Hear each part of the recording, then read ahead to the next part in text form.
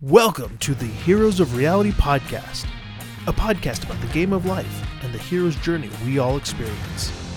Let's jump in with our host, Dylan Watkins, as he introduces today's guest.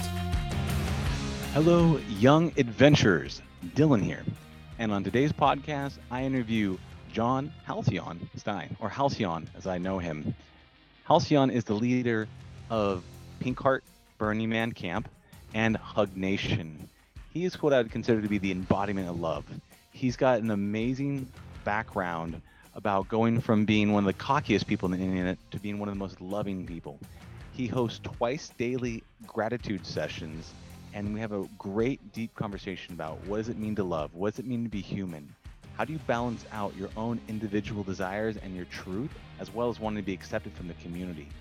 And he thinks that some of the most powerful, beautiful things is to see a human to own their truth.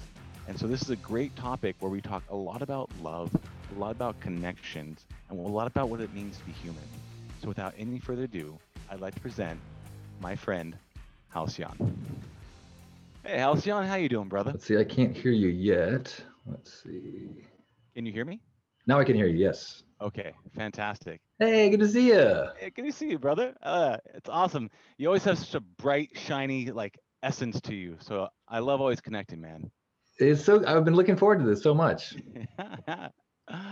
Well, definitely. I've been able to spend some I won't say personal time, but time with you quite a bit over at Burning Man and stuff like that. And I love what you're about. I love all the things that you do, man. It's so incredible, and it's a very powerful and heavily responsible position that you hold, and you do it with a lot of love and compassion, man. So thank you. I'm really excited to have you on. My pleasure. Do you? Are we? Well, your mic's a little hot right now. It's kind of getting a little when you. Totally. Is that better? Yeah, totally better. Thank you. Yeah. Thank you for the heads up on that one. Yeah, sometimes it gets close and it hits those pluffs, those plurals. Yeah. Like it. Cool. I would hate to end up an hour and then say, "Oh yeah, I noticed at the beginning that you were a little hot on the mic." I had another one too where there was this entire winds going through this woman I was interviewing. Amazing woman, but she was in some sort of gust storm at 50-mile-an-hour winds in the LA forest, and I was just like, "What is going?" I'm like, I couldn't use it, unfortunately. Yeah. So besides that, how have you I'm been? gonna adjust my size so our heads are at the same size height. Oh. So we look like we're close. There we go. All right, that's better. Experienced on being on the internet. I have been on camera a lot, and since lockdown, I have done 550 Zoom calls that I've led so far, and doing gratitude circles. I'm very comfortable in this forum. Well, it's amazing because when all of the lockdown hit and everything, so many people that relied on in-person stuff, I mean, they had to figure out how to get comfortable online, and it's such a terrifying thing for many people. It's like the last thing that they will do, and it's such a challenge to try to overcome that lack of a term, fear, from being seen and heard and recorded for all times, for all people to see. I mean, and I think if that starts getting into your head, it's so much different than when you're live, you're connecting with people. If you start thinking I'm recording something or I am, doing a broadcast, it's such a different headspace. Yeah. I noticed too, the people that aren't used to it, there's a little bit of an getting ready, comfortable period. And then after a while, either a podcast or other things, they completely forget it's on and it becomes much more organic and natural. Yeah. But the more experienced people tend to ramp up quickly. They just kind of. In general, like people often ask me advice on the cameras and stuff they should get for their YouTube channel and stuff. And I'm like, just start recording, because it's going to take you a ramp up time before you're comfortable talking to a camera. And the best camera in the world, you're going to look at your first stuff and be like, oh, yeah. Yeah. I know I went and bought a really expensive Zoom recording device thing because I was insecure, and I started doing those for a while. and I was just like shaking and going through it, and then I just didn't use it, and I got all mad at myself, a lot of guilt and shame and blame because I was like, I bought this really expensive thing thinking I was committing to it, and then I'm not doing it, only for everything to go down and not be able to use that primarily because of Zoom and everything already does it pretty easy. So Yeah. but it's more about the getting over the fear than the tactics and the strategies. What Let me ask you a question about that. Just going into that, I mean, there is a lot of fear around having presence online. I would say that you embody quite the opposite of that. What would you say in terms of recording? People going to pull out the camera, they're going to hit record, their faces are going to be seen, like, but then all of a sudden they get this flash of emotion, right? Seemingly incontrollable. What advice would you give to them to overcome that kind of emotion?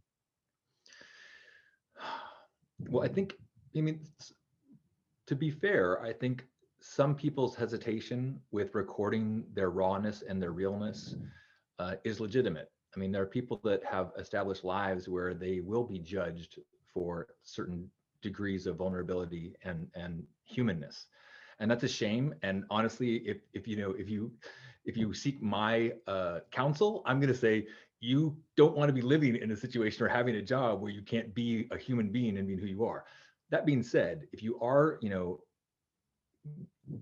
on that threshold of exposing your humanness, and your emotion and your truth, the scariness is legit. What I would say is that's everything. That what that does, you're making a crack that lets people love you, that lets people connect to you.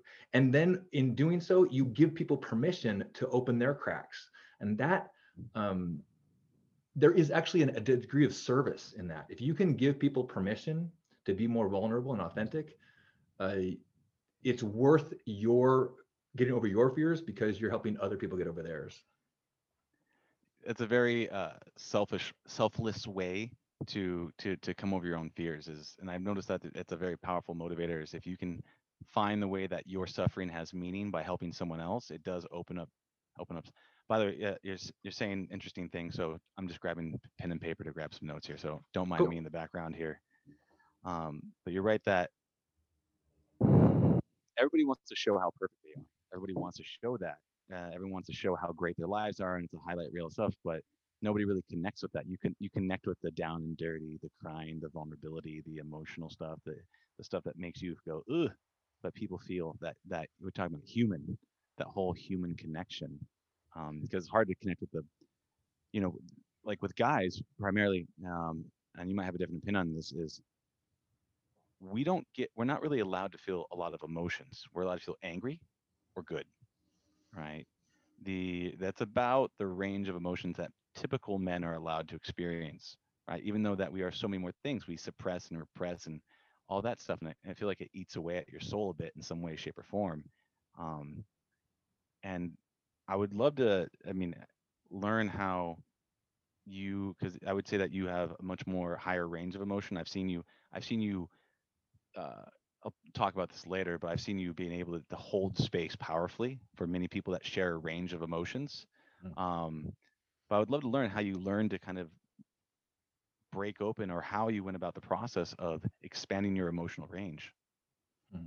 At first, I thought you were going to say, "I've seen you cry in public many times." So, um, you know, uh, you touched on something so huge, which is that kind of expectation for men, especially, but anyone who is in a position of leadership or authority, or um, you know, that expectation that you need to have it together, you need to be above the failures, the doubt, the weakness, and so unfortunately, I think a lot of people go through this path of really stepping into powerful roles and doing good work and leading people in a powerful way and having beautiful wisdom to share, but they maintain this position of, I've got this figured out, I am an authority. And it really, I think, is a disservice to everyone, because if you're listening to someone and trying to learn from them, but there's this subconscious, below the surface kind of not being said thing of like, hey, you're down there and I'm up here, then the whatever they're sharing, it sometimes doesn't feel accessible to you. And so what I kind of went through with the teachers and that matter to me, that I respond to, are the ones who expose their wounds and who share their frailty. And then I can see like, oh, I can see me in them. I can see that the path that they're on is not inaccessible to me. This is they stumble. That means when I stumble, I don't go to that headspace of like, I'm a failure. I'll never do it. I'll never figure this out, because I see that the people who I admire hit those places too. Yeah. Yeah. I mean, it's really powerful to see that where you wanted to get, or other mentors along the path were being vulnerable, which gave you permission subconsciously to be vulnerable. And you're 100% right on that. There's like if you don't address the unspoken thing in the room, whatever that might be, then it has a tendency to block the connection. Yeah. Right? There was a situation, actually. I was with my significant other, and she was showing me some stuff, and I could feel that there was kind of a block between what she was showing me and our connection. And so I kind of addressed it. I was like, "Hey, what's going on?" She goes, "I just don't want to waste your time." She's like, and I was like, I'm like, "Oh." I'm like, "Okay, well, let's talk about that." And I went into kind of a bit of how I was feeling. And this is something I've been very much working on. And I do look to people like what you do and other people do, and I try to model that as well. So 100% comes from a lot of that, looking at that. And I looked and I said, well, here's a part of this. I see what this person's doing, and I have this kind of like, oh, I know all that stuff, but I've never really applied it. So part of me thinks I'm better than that person. Another part is shame and guilt and blame because I've never applied that type of stuff. And so and so don't take this as it's a waste of time on you. It's me having some internal battles of that, what you're talking about, better than, less than, and not addressing it. But that came off to her as her thinking that I'm thinking that she's wasting my time, which wasn't the case. It was just my own internal demons that I was struggling with. And once I came out with it, she felt a lot of appreciation for that share. But it's also a very vulnerable, very like, oh my God, I don't have all my shit figured out together, that kind of Right. stuff. So Well, I mean, that dynamic and that you just shared, that dialogue that you guys just did, it established that both of you are allowed to tell the truth. You don't have to play up to what you think their expectation of you is. Because if you're trying always to play what you're supposed to play or be who you're supposed to be, then you're on this level of like really surface level maneuvering, as opposed to like anchored flow presence. And when you can get with another person, with a coworker, with a lover, to a place where you can just surrender and let it out and know that the other person will say like, I'm not following you, or that didn't make sense, or when I heard that, it sounded like you don't respect me, and it not be like, you don't respect me, then you can both surrender into this communication place. And I should say, like, as I'm saying this out loud, this is my journey. This is everyone's journey. And the other thing that's so helpful is when you can share it with a partner like you did, is that you got to always establish that everybody's always teacher student back and forth, and everybody loses the brilliance that you hold sometimes and falls apart, and sometimes they're totally in their wisdom and their divinity. And if you recognize that sometimes you're going to be together and sometimes you're going to fall apart, then you can be honest. So my honesty in this moment is that sometimes I fail at this, and I get caught up in my stuff too. thank you for acknowledging you're a human. Dude, I mean, that is so, I think the core of so much of my path and my work and my it lights me up is being human and seeing how beautiful it is and how fragile it is and how incredible it is, and then starting to see it in every single person you meet.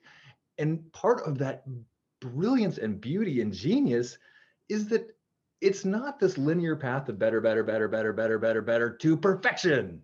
It's a whoa, wee, whoa, ah, you know.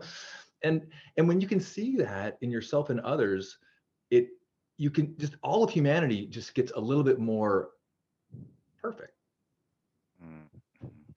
You can accept both sides of the equation, right?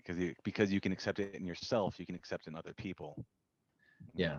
And that's to go back with, like, what is, I think, a challenge when people who come forth as teachers or leaders that have tried to have an air of perfection, is that it robs you of that equation, and it kind of gives the message that I need to get rid of my times when I stumble and fall, or when I have doubt. I need to hide those things. I need to, suppress that, and I need to be, in my excellence all the time, so that I'm up here with these people who are that I admire and that I want to be like. When the truth, I mean, obviously I don't know everyone, and there's probably a handful of spiritual leaders that I feel are, wow, they're evolved. They are, I don't know if they ever lose their cool or get triggered, but everyone I've ever met is human. Hooray! Congratulations. Yeah. But they don't want you to see it, not all the time, because there's that fear. And one of the things I always think about a lot is that humans are this weird thing, that we have this balance between wanting to speak our truth and wanting to be accepted by the tribe, right? And that is a constant thing where some people will never speak their truth. And one of the things that I completely resist is, people live lives of quiet desperation, right? And they'll go to the grave with songs unsung. And to me, that being able to open up and speak your truth, even though it may not land well with the person, but ultimately you become more connected. That is probably the most difficult thing, when you're going to say something that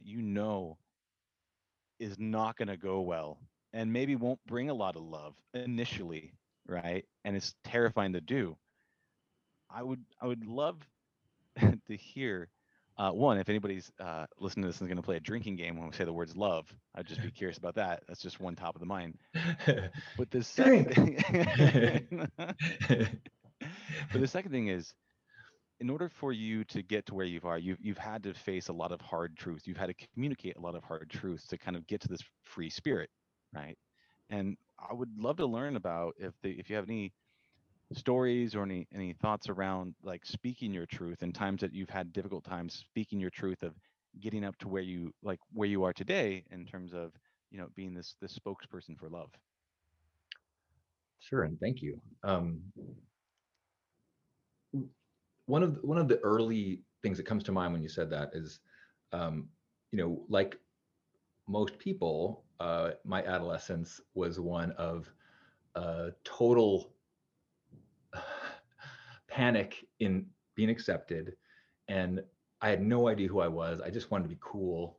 I think I pulled it off pretty well, but inside, totally living in fear, had no idea who I was. And I also had all sorts of insecurities. I had bad skin. I thought my ears were too big, my neck was too skinny. I thought that I was too pale, and because I had acne and I would pick at it, I would blotchy. So there was a period where I was like wearing fake tanner, which this was like 80s. So the beginning of the technology of fake tanner. So I was a nice shade of orange, and then I put makeup on top of myself to cover my zits and my what I picked at myself. And then I wore a turtleneck every day because I thought it made my neck look bigger and my ears less small. And so I went around life so scared that someone was noticed that I was wearing makeup, and so that it might show up on my turtleneck, or someone might, and I was just like, just totally just panicked, really not in a state of self-love, clearly. But what happened, I had a friend kind of coach me on what to do if someone really confronts you, and instead of being defensive, just own it. And so I had rehearsed in my head, and there was a time on the playground when a friend, but a person who, part of the friendship circle that we had, you kind of tease people back and forth. And this guy goes, dude, what the hell's up with your face, man? And I paused. All eyes went on me, and I went, oh, I have fake tanner on and cover up because it covers my zits. And there was this silence, you know. And the guy who potentially was going to follow up with just like ripping me apart, I thought, he goes, and just kept on with the conversation. The conversation kept going. And it was like a turning point in my life, because I'm like, oh shit, if you own the thing that you're afraid of, if you put it into the light, you rob it of the chance of being a weapon. If you take the rock that could be thrown at you and you own it, it can become part of your foundation. And so I now, like, one of my defense mechanism techniques is, if I start to get scared of something, I just make it public, make it public, make it public, make it public, because then it's true. I have no control over that. And if somebody doesn't like it, what does that have to do with me? I think it was Ram Dass that said something like, to judge someone based on who they truly are is like judging the color of a flower or the shape of a cloud. I mean, it's insane. And from that place, it's like I find that to be a place of liberation, and then the things that, like, what if they find out this out about me? Well, hey, I'll tell them, and then that's gone. That's so empowering and powerful as a lesson to learn. And you basically rob them of any called vector of attack, or any way that someone can come at you, because you already claimed it and you already owned it. And that's the thing, is the most powerful form of like abuse, or is that shame and guilt you place on yourself. Because if you're not affected by the situation, then there's no emotional game. Like, a lot of people, they, angry monkeys. I think of us as a lot as like monkeys, right? In the ways that, you can be bonobos, and you can be loving and connected and all those types of things, or you can be, you can solve your pain by creating other pain. So if they're in pain, they're trying to create pain in you, but then they go to poke the stick, nothing happens. They're like, I pushed the button, but nothing worked. What am I keep pushing this button, but nothing happens. Okay, I'm just going to walk away. That's a really incredibly powerful lesson to step into at a young age. And so you continued that path? Well, and since then, there's certain teachers that I've learned along those veins, like there's a book called A Course in Miracles, and it's got this, one of the lines is, in my defenselessness, my safety lies. In my defenselessness, my safety lies, which is similar to Byron Katie is another teacher that I absolutely love, and she talks a lot about like the resisting defensiveness. If someone says, you are so selfish, your response is, at times I definitely am selfish. Yes. And then it's like, it's like you're no longer in conflict. There's no fight there. And really, it's the same thing as like the Aslan story from Lion, the Witch, and the Wardrobe. In Aslan was the great lion, and the last, I don't know which book it was, but he basically surrendered to his enemies, and they shaved him and humiliated him and put him on this sacrificial thing, which is basically the Christ story. And in both the Christ story and Aslan, they just surrendered, even though they were incredibly powerful. And in doing so, in surrendering and not fighting, they become even more powerful, because they have this love, forgiveness, almost beyond traditional monkey human responses. And then you evolve into a place of powerful love.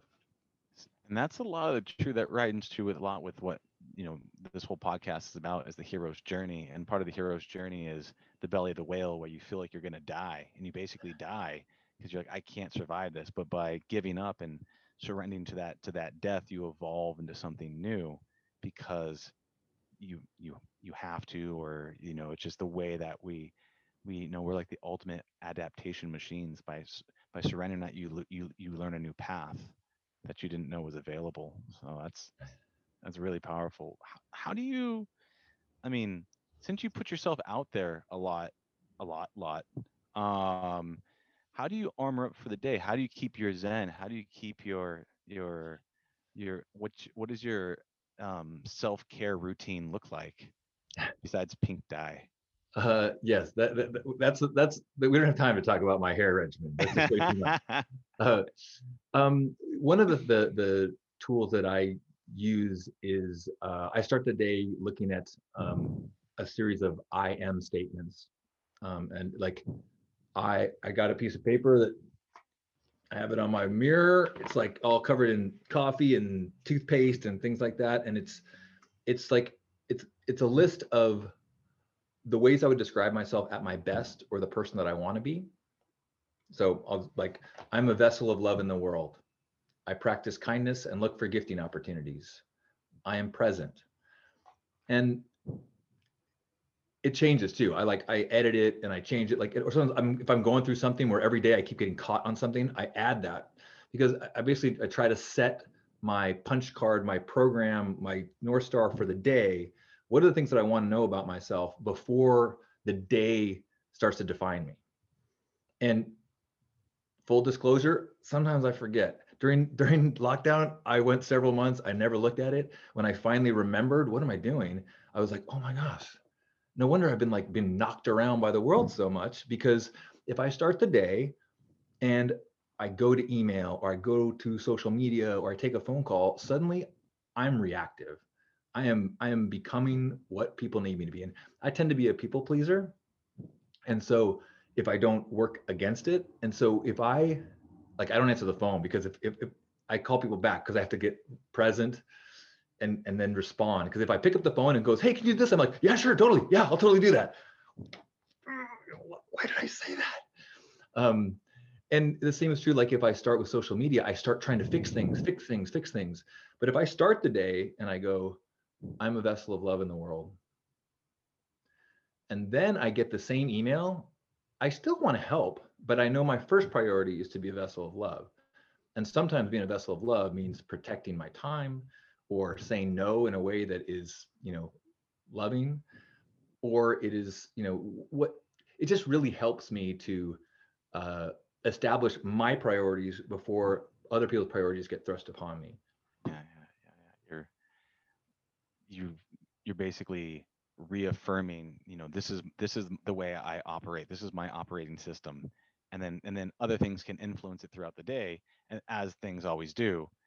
But you're saying, okay, I agree every morning that this is my operating system, and then you review it and you update it and check it. Do you have a cadence for reviewing? Like, do you do that Sunday nights, or do you do that like, is it just when you feel it? It's, Um, yeah, it's when I feel it. It's when I find like, wow, I just like skimmed that and it didn't land at all, or mhm, I don't have a system. sure. I'm not very good at systems in terms of like that's D- one of the things as I as as I grow, I'm always trying to learn from people who are better at that kind of thing. I'm much more of a float and until things feel wrong. Um, but I recognize that it would help me sometimes find to redirect before I get to that place where I'm like, wait, where have I been for 3 months? Yeah. I feel you. That I often trust other people to help me put up systems, and I go, okay, who can help me put up a system? Can we get a system in place? Because I'm very much like with this podcast. I was trying to get so many online, and I was like, okay, I need to put a system in place to kind of move that around. So other people help with a lot of that stuff because systems are very challenging. I say it's difficult to be both the dungeon master and the player in life. You have to like set up the systems, then go and play the game, right? And so it's Mm. very difficult to switch from those two roles. So I completely understand that. I mean, but you're able to produce a lot of content like online, and a lot of things that you do, you produce. So you just is that when you're called as well, or is there any type of framework with that? I have a couple ways that I do that. One, like I sometimes I'll just make a commitment, um, which is, and I seem to hold to it, which is funny because in my mind I'm like, oh yeah, I can't commit. I'm so flighty, and then I go, wait, I've been doing a weekly broadcast and basically YouTube video before there was YouTube, and then for 19 years every week, you know, uh, and so that's part of it. Is every Monday I create a video and I speak. Sometimes I think about it all week long. Sometimes I just show up and go, what? am I learning this week? Whereas, and sometimes I show up and I start with, I'm feeling in a funk right now, and I'm going to try to talk through my headspace. I find for me, I almost never record things without it being live. I find that the experience of an audience or a receiver of the energy helps me to just like get out of the way and trust that things are going to come out. And that's part of, over time, I know that if I kind of get out of the way and the words just come, sometimes things that are way wiser than me, often way wiser. Often when I'm editing later, so I record it and then I do it live, and then I take the full thing, make a higher quality version of it to put on YouTube and iTunes. And when I'm editing, often I'll be like,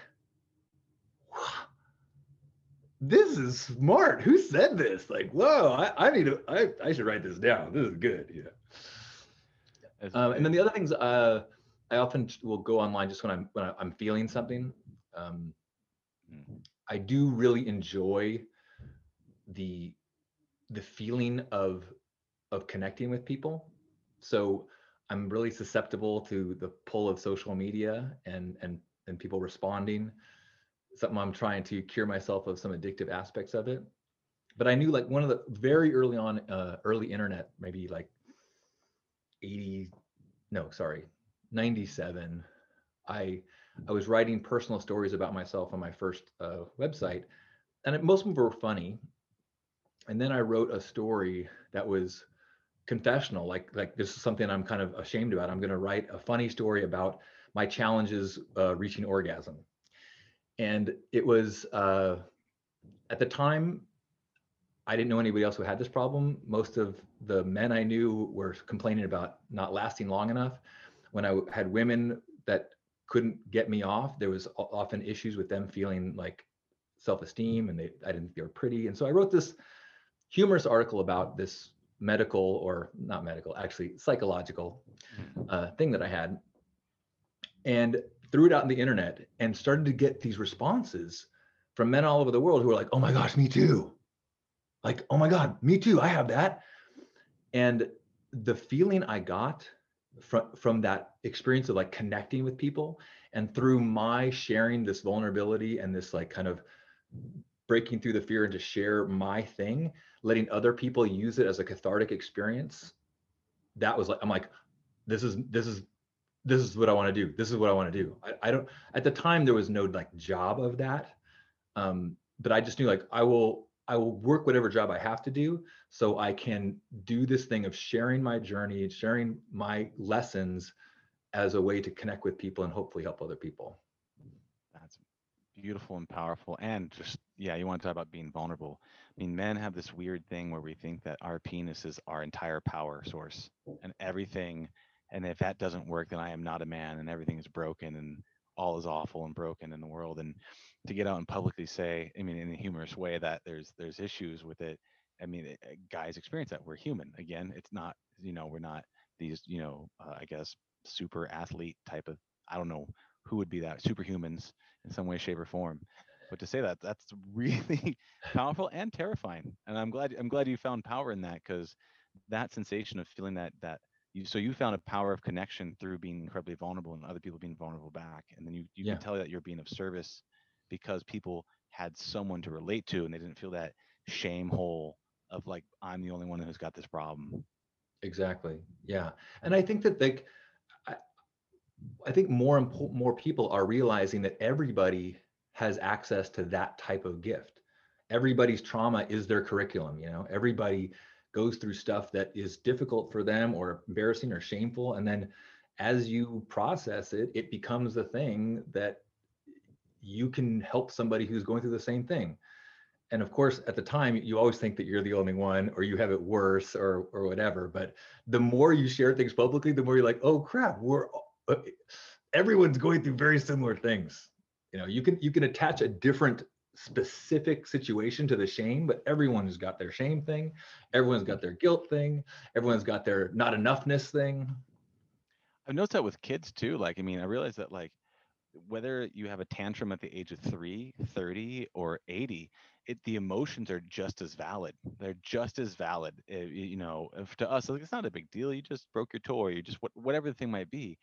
But I mean, the to acknowledge someone's feelings and realize that, like, you might evolve intellectually, but you're emotionally, you still want love and connection, and you still, significance, all those ranges of emotions. And it's interesting to see how, we at the end of the day, we're all craving just emotional connection in some way, shape, or form. We're looking for Yeah. some sort of emotional impact on all these different experiences, whether it's delicious food or good company or any of that stuff. And um, I would I'd love to talk about a little bit about what, like, because you've kind of created a community, and I mean, a lot of it was done in person. I know through Burning Man, and I was a part of it, and it was wonderful and magical. And I could have a whole podcast talk just about that, which was incredible.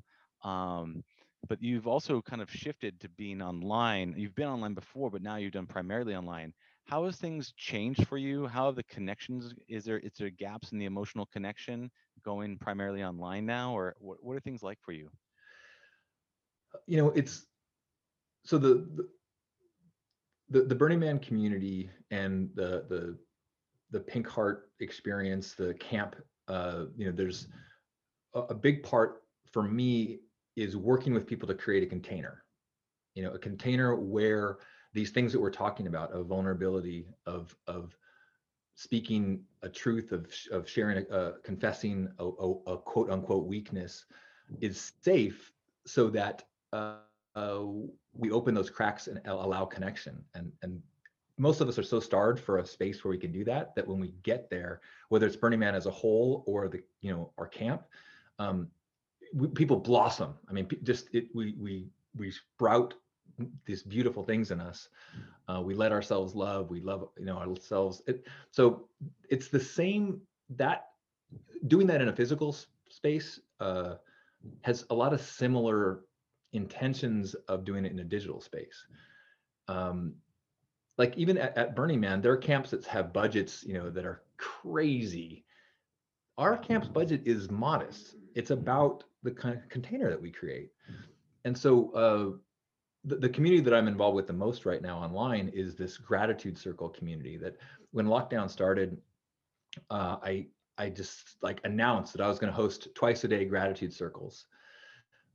I figured it'd be like a couple weeks, maybe 3 weeks we'd be doing this. 9+ months later, we're still doing it twice a day. So I'm hosting these things twice a day.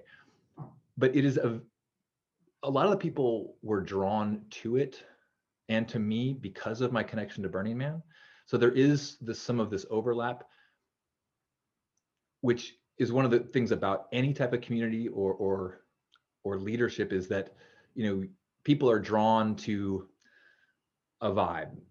I could not create a community of hustle business people, because I can't pull it off. It's not my vibe. It wouldn't work. But Yeah. but being dedicated to Burning Man principles and this like openness and this container of love and acceptance and authenticity, people start coming to it. And then it's really about role modeling and celebrating when people do it.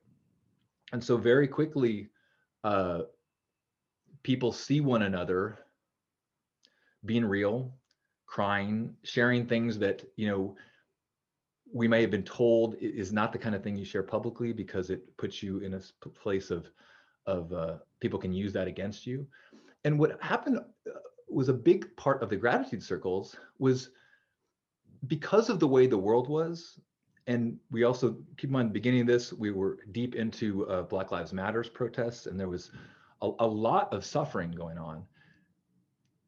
During that time, though, the vulnerable thing was to say, I'm feeling some joy, or I'm okay. It felt like you had to be in a place of suffering to be commiserating with the state of the world. Mm. And so in that place, it was a place where, like, I do feel the pain of the world. I do am frustrated, but I want a place where it's safe for me to say, I was so happy watching my kid do this thing this morning, or the sunset was so gorgeous tonight, I was weeping.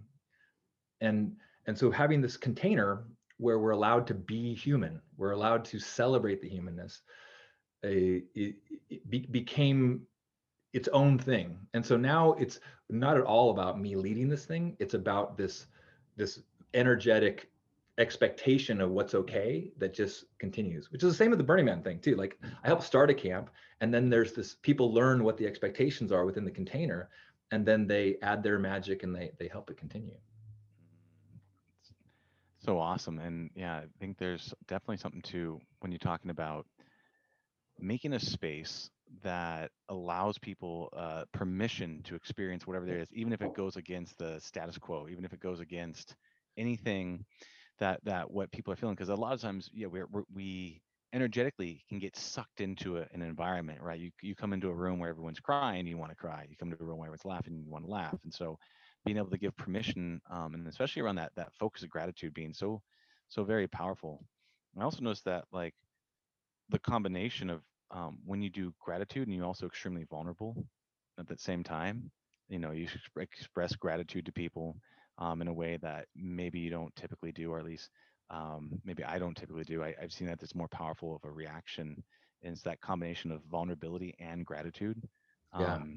And there's also something way more powerful. I've noticed that too. If you write down something you're grateful for, if you think something grateful, it's one level. You write something down, it's another level. You look into someone's eyes and you do that, and it's just so powerful. You did an exercise once, exercise, I don't know what you call it, where we all kind of daisy chained, we linked arm in arm at Pink Heart, and we had everybody look into each other's eyes and then shift and then Mhm. shift. And there was this thing as I was going through it, I look at first it's kind of awkward and uncomfortable. And then went awkward and comfortable to kind of like settling into it.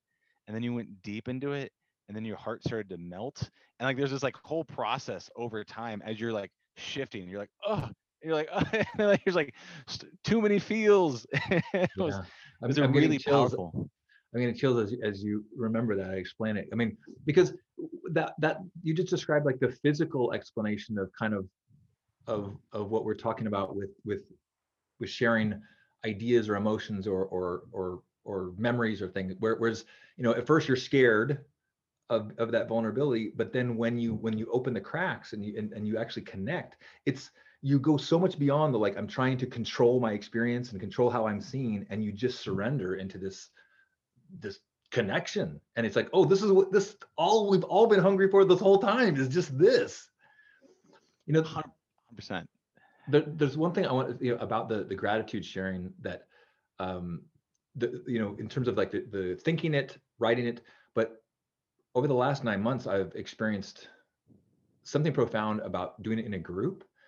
Because what happens, and actually I started this about 8 years ago. I was a co-founder of a startup, and my job was a chief wisdom officer, CWO. And one of the things that I did is we would have a weekly gratitude circle, an all company gratitude circle. And there's something so incredible when you get to witness other people sharing what they're grateful for. In a corporate setting, it's profound because the people that you used to see as like a programmer or a marketing guy, you start to see them as like somebody that loves their kid or somebody that is learning ballet, and you start to just like really flesh out who this human being is, and you love them eventually. But what's happened over the last 9 months is I've really started to notice that on my own, with all the time in the world, if I write gratitude, even if I'm practicing, I still only see so much. But when I hear from 20 other people sharing the things that they are noticing, whether it's their coffee or their dog or the sunset, or I mean, this today, a woman who's working at a stable shared her experience of lying next to a baby colt and petting this colt, and the experience of love and playfulness that they felt from this little. And I'm like, it's like I feel like my lens of experiencing humanity in the world just gets amplified by all these other people's experiences. And it does two things. One, it helps me to see things that I wasn't seeing in my own life. I mean, I don't sleep next to baby horses, but I did the day before. A woman said, "You know what? I I left something at home and I was Mm. so frustrated that I had to make a second trip. And then I went, you know what?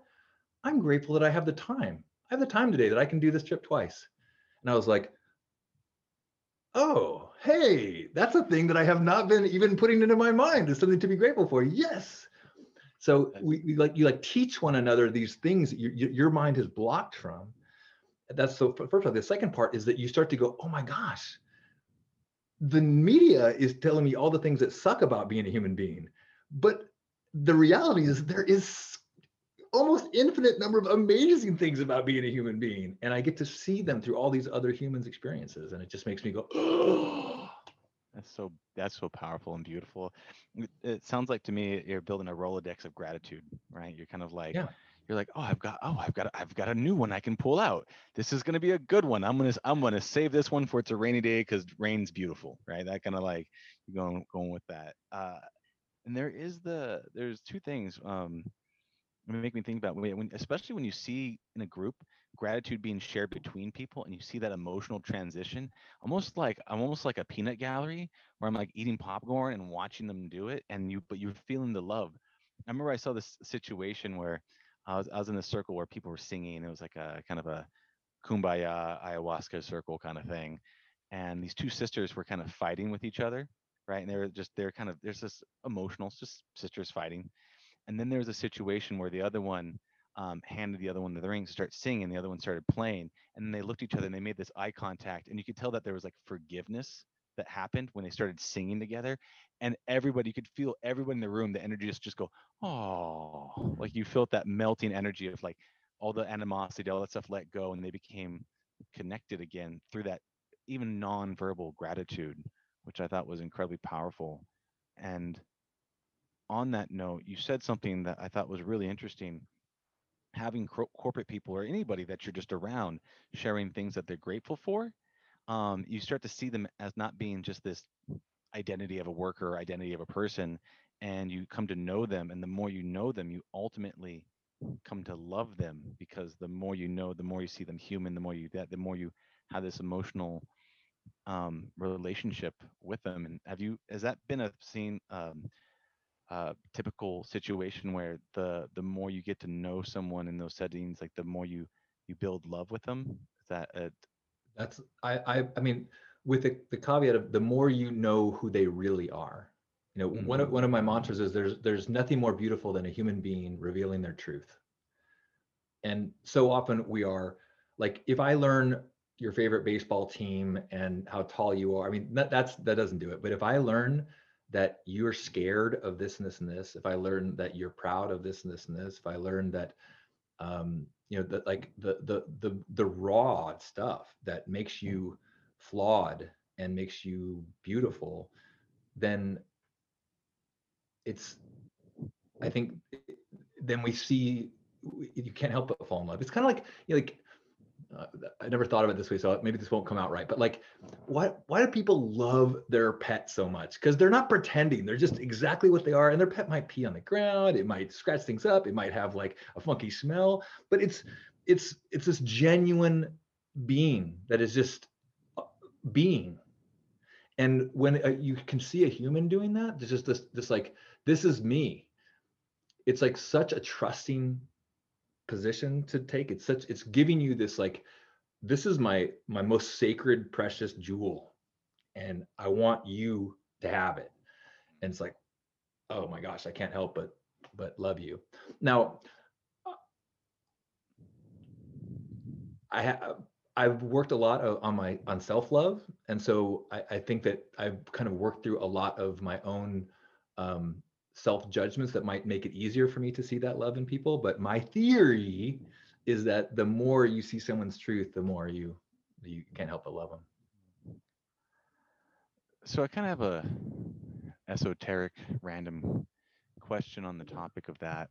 Um, Part of the things I've noticed when I've gone deep in various settings, uh, sometimes just spiritually and sometimes with the aid of psychedelics, I've noticed that at the end of all things, like if you strip away everything, like all things, like we are all connected through love. We're all on like a deep, deep level.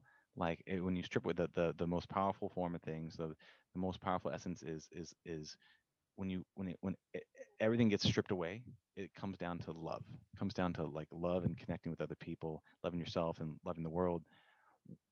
Why do you think that is? Like, why is love this baseline emotion, or do you agree or disagree? What is that? What is to that? Why is that the base emotion? Hmm. I mean, I think it's hard to have conversations about love because it's such a loaded word. And I think that as you're saying love, it means I hear it differently. Everyone has their own attachment to it. When I hear love in this context, to me, it borders on a divinity. It borders on a connection that is beyond that. If it's that thing that connects all things, to me, there's like a flow to the universe. The Tao to me is the flow of all things. Is love. It's not always Valentine's pretty and happy. Sometimes it's powerful and painful, but it is in the direction towards, to me, justice, truth, harmony, and that flow is at such a different level than even physics. Even anything in our universe is at a certain level, base level. I mean, physics is at one level. We, unfortunately, as human beings, we operate on a level that is incredibly stunted. Our brains are so susceptible to manipulation and our biases, and so much of what we're doing, even as I'm talking right now, I have an agenda and I'm operating on this level. But love is deeper than that. It's laughing at me right now, like, look at you, you're trying to like make a point, you're trying to like make people understand, surrender, let go, and this is all just going to be perfect. And I think that flow, to touch on to the lessons of plant medicine and psychedelics, is that I think that flow transcends this dimension. I think it transcends what happens in between birth and death. I think it is something that is one of those things that is uncomprehendable through the human experience. We just kind of touch on it, and I think that is one of the things that when we go into the next adventure beyond death, we will have a deeper understanding of what love's role is in all of it. That's beautiful. Yes, it's a flowing energy before and after we're here, and it kind of connects us through from this dimension to the next, whatever that might be. Yeah, that's great. Yeah, how would you? I mean, how would you define love? Like, how is that defined for you?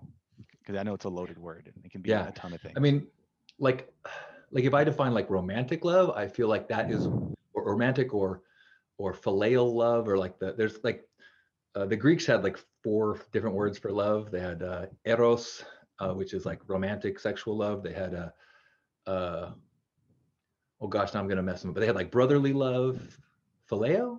There's eros, phileo, and agape. And agape is like divine love. And I think so. I think of like love between humans is when you can't really define yourself without the other person. That's how I think of it. Love is almost so it's almost like love is you become one with the other and you love the other one as if you are them. At some level, yeah, I could not exist Yeah. in my current state. I couldn't exist Exactly. without you. And the thing is, I think that can be spread to, that's how I think I can love all people, because everybody I connect with in some way, like I am, the deeper I open the cracks, the more who I am is defined by all those connections. It's a deeper connection to the people that I have like romantic partnership with, or friends and family, but it is, I love people as I am defined by this connection to all of them. And that's why it's painful if you lose someone. It feels like you're losing a piece of yourself in a Yeah, way, shape, or right. form, right?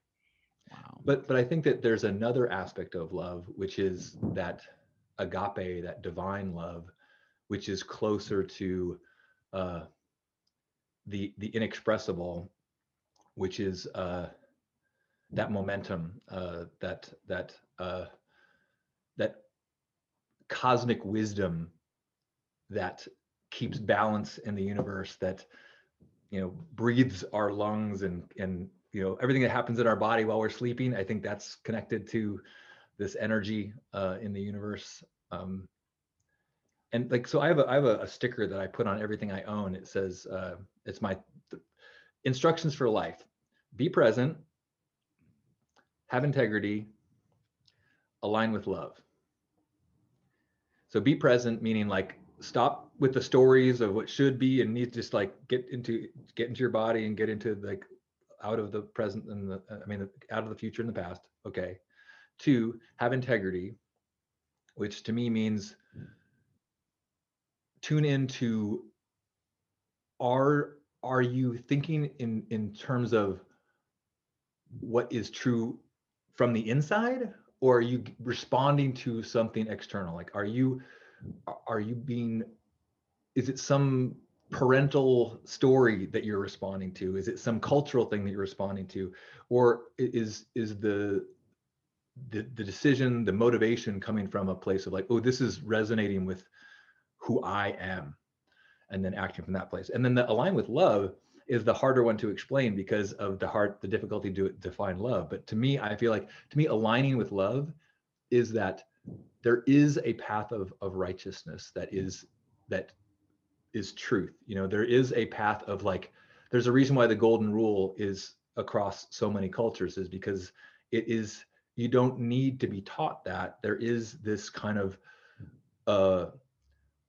the connection, the recognition of you are connected to all things, the recognition that kindness is a universal truth. If you can be kind, and these things are all part of this kind of timeless, ageless energy that when we are at our best and we get out of our heads and we surrender, we find that flow helps to propel us through our lives. What I like about that, I was just looking at that statement, the be present, have integrity, align with love. If you look at that, that's an amazing format for creating the strongest connection that you can with somebody, to be able to exchange love. Is you have to be present. Otherwise, if I'm thinking of everything, I'm actually not present. The tricky one, the really tricky one here is this: you have integrity, align with love. So that's that whole balance of, well, if I say something, if I don't say my truth, I could say my truth or not say my truth, but I want them to love me. But then it's this balance of, but if I say my truth, will they not love me? And that Boom, you're nailing it. Because see, that's why I have this on everything, is because what those 3 things help me do is to get out of that mental trap of trying to control the future, trying to manipulate another person's thoughts to get what I think I'm supposed to have. And so if you follow this, it could mean that you say, oh, I need to tell my boss this thing that happened, and in doing so, I could be fired. Or I need to say this to my lover, and in doing so, we might split up.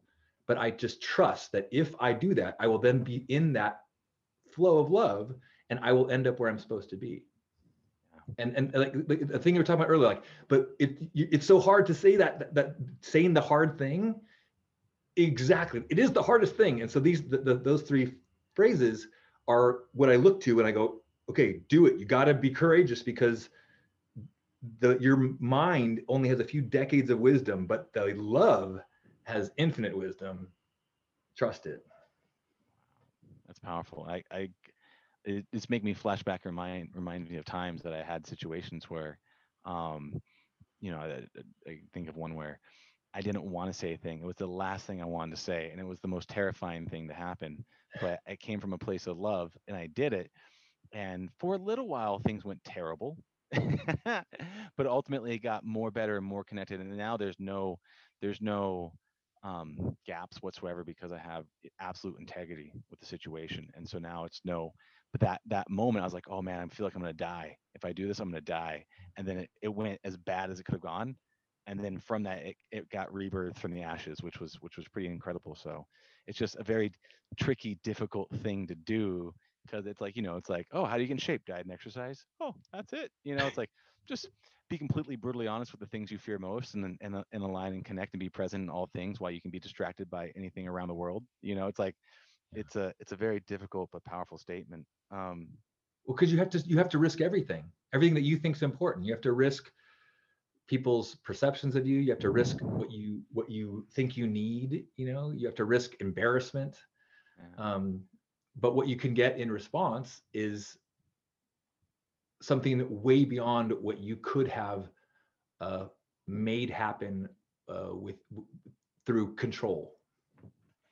Is there any like have you had experiences, deep senses of love and beyond the gratitude circle, which is incredible?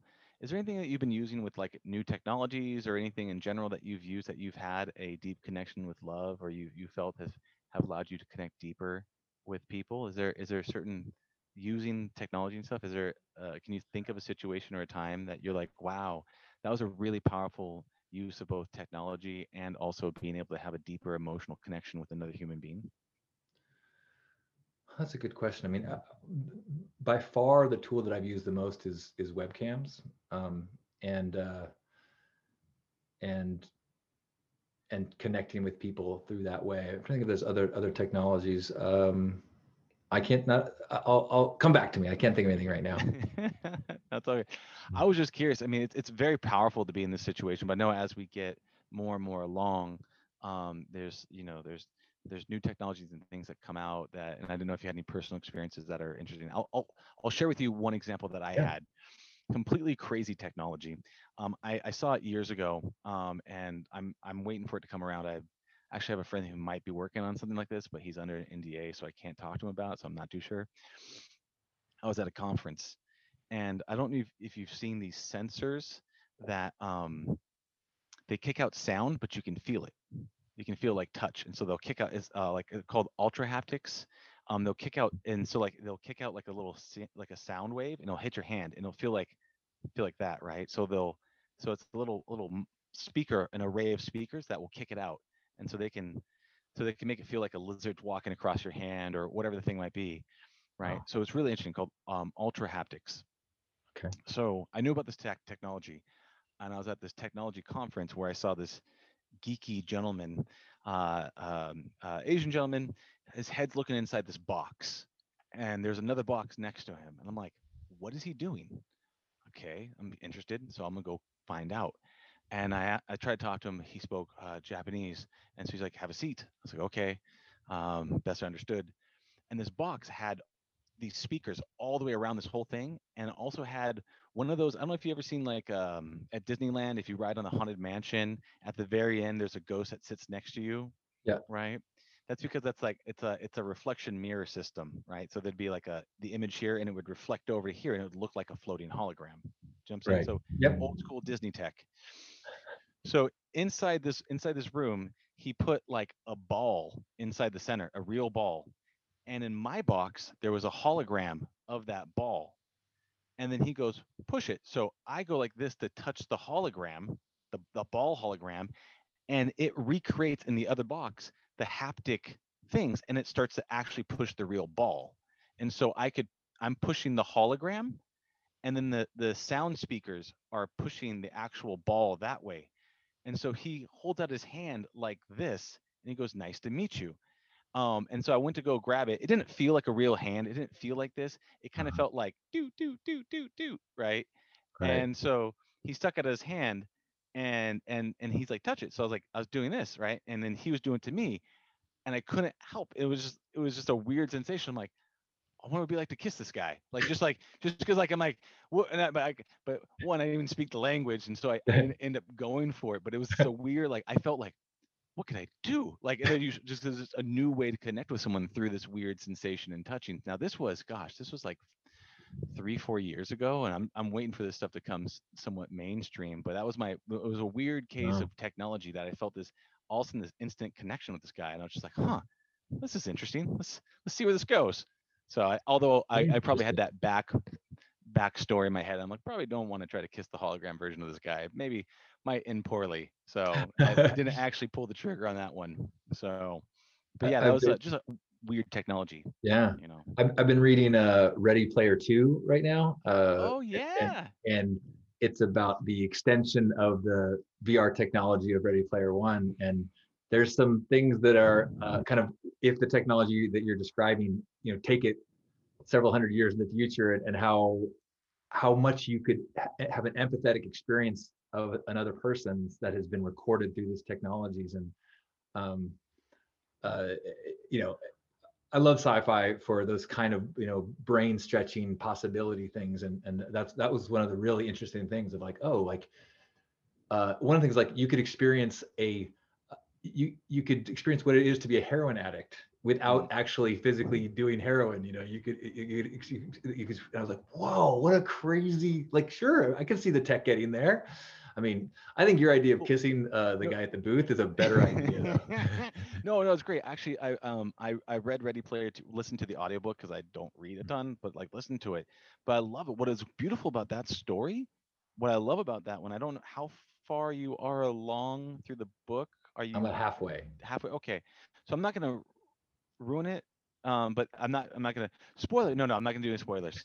But it's a great story about technology, but it's also a great story about love. And as you come to find out throughout the book, it's a really powerful story about everything that unfolds in the technology and how that came to be and all that stuff, and why it came to be. I'm trying to not spoil anything for anyone, but I love it when you. For me, here's the thing: is like, and this will kind of start to come towards wrapping this thing up, but one of the things I'm just deeply passionate about, and one of the things we love having this conversation with you, is technology is just a tool.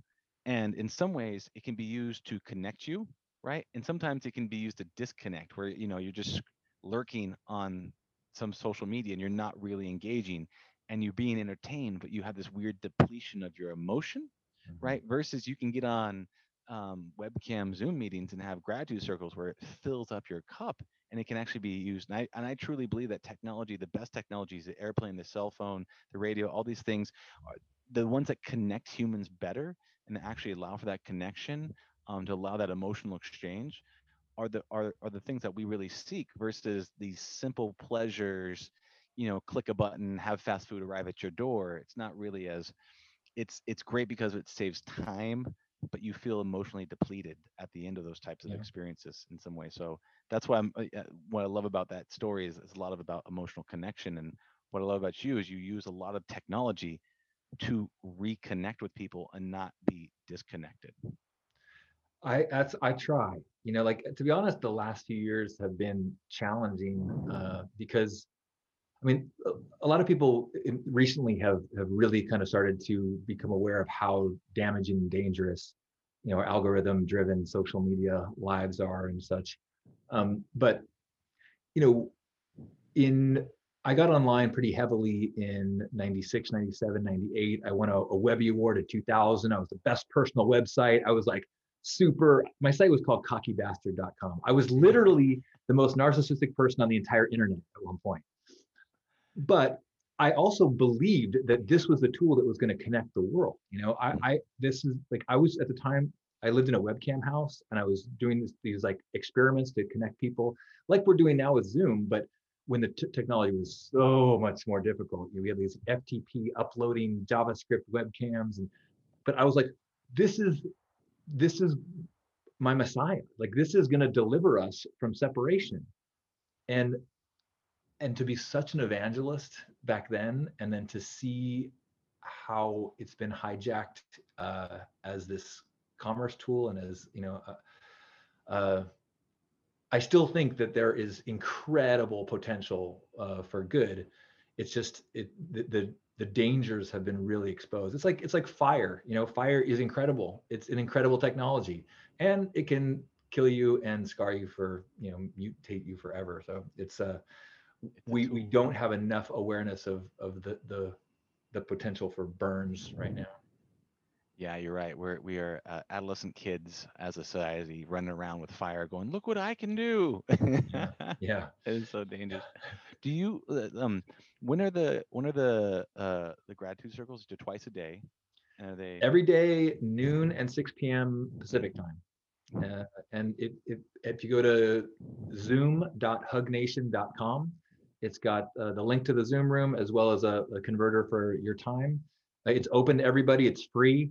It's you can listen if you want. You don't have to participate. You can just show up and kind of hear people sharing gratitude. There's people from all over the world. It's if nothing else, hearing what people are grateful for in Germany and Spain and Canada and all of these things.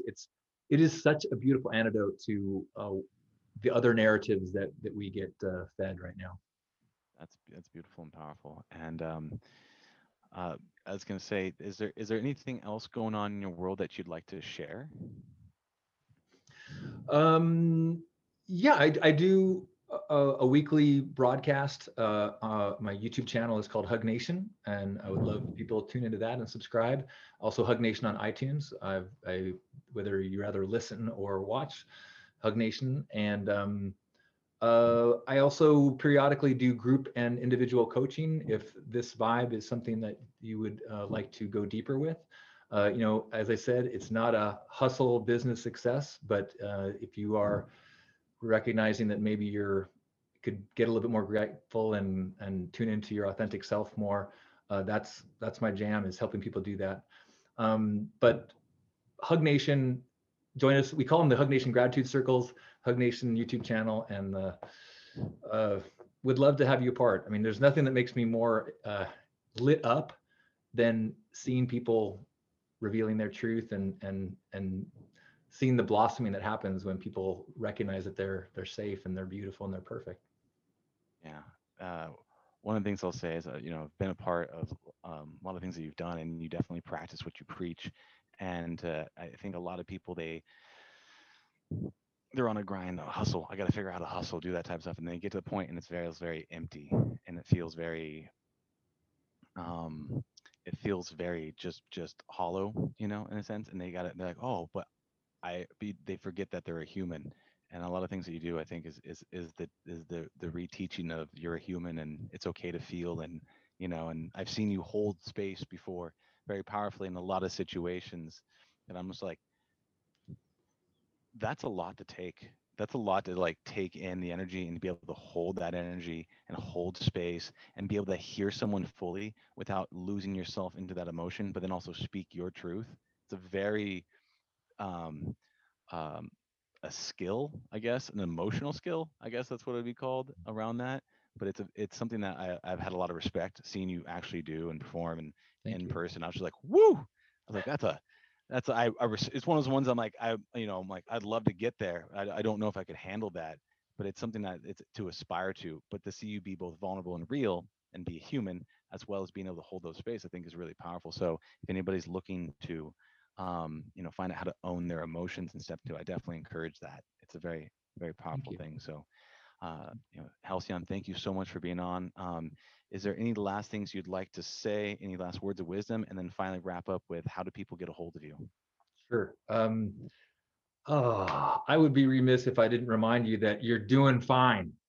If you're hearing this, you are exactly where you're supposed to be, and you're perfect. And there is one of the cool things about this, pandemic is that so many people have been shook out of their patterns, and we've learned that we can't depend on anything external to help us figure out what we're supposed to be doing, or that eventually we got to figure it out for ourselves. And so, listen to you, because you are exactly where you're supposed to be. And guess what? You're also super fucked up, just like all of us. So I love you. I really do. I love you. Thank you for being you. Oh, and you can find me at hugnation.com or johnstyn.com, JOHNSTYN. I love you, John, and all that you do. Thank you so much for being the beacon of light that you are.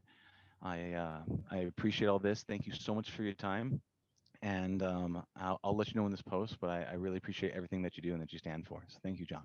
I was so looking forward to this. So it's been great. Thanks, brother. Great. Thank you, brother. Take care now. I'll see you. Thank you for listening to the Heroes of Reality podcast. Check out heroesofreality.com for more episodes. While you're there, you can also take the Heroes Quiz to find out what kind of hero you are. Or, if you have a great story and want to be on the podcast, tell us why your hero's journey will inspire others. Thank you for listening. See you on the other side.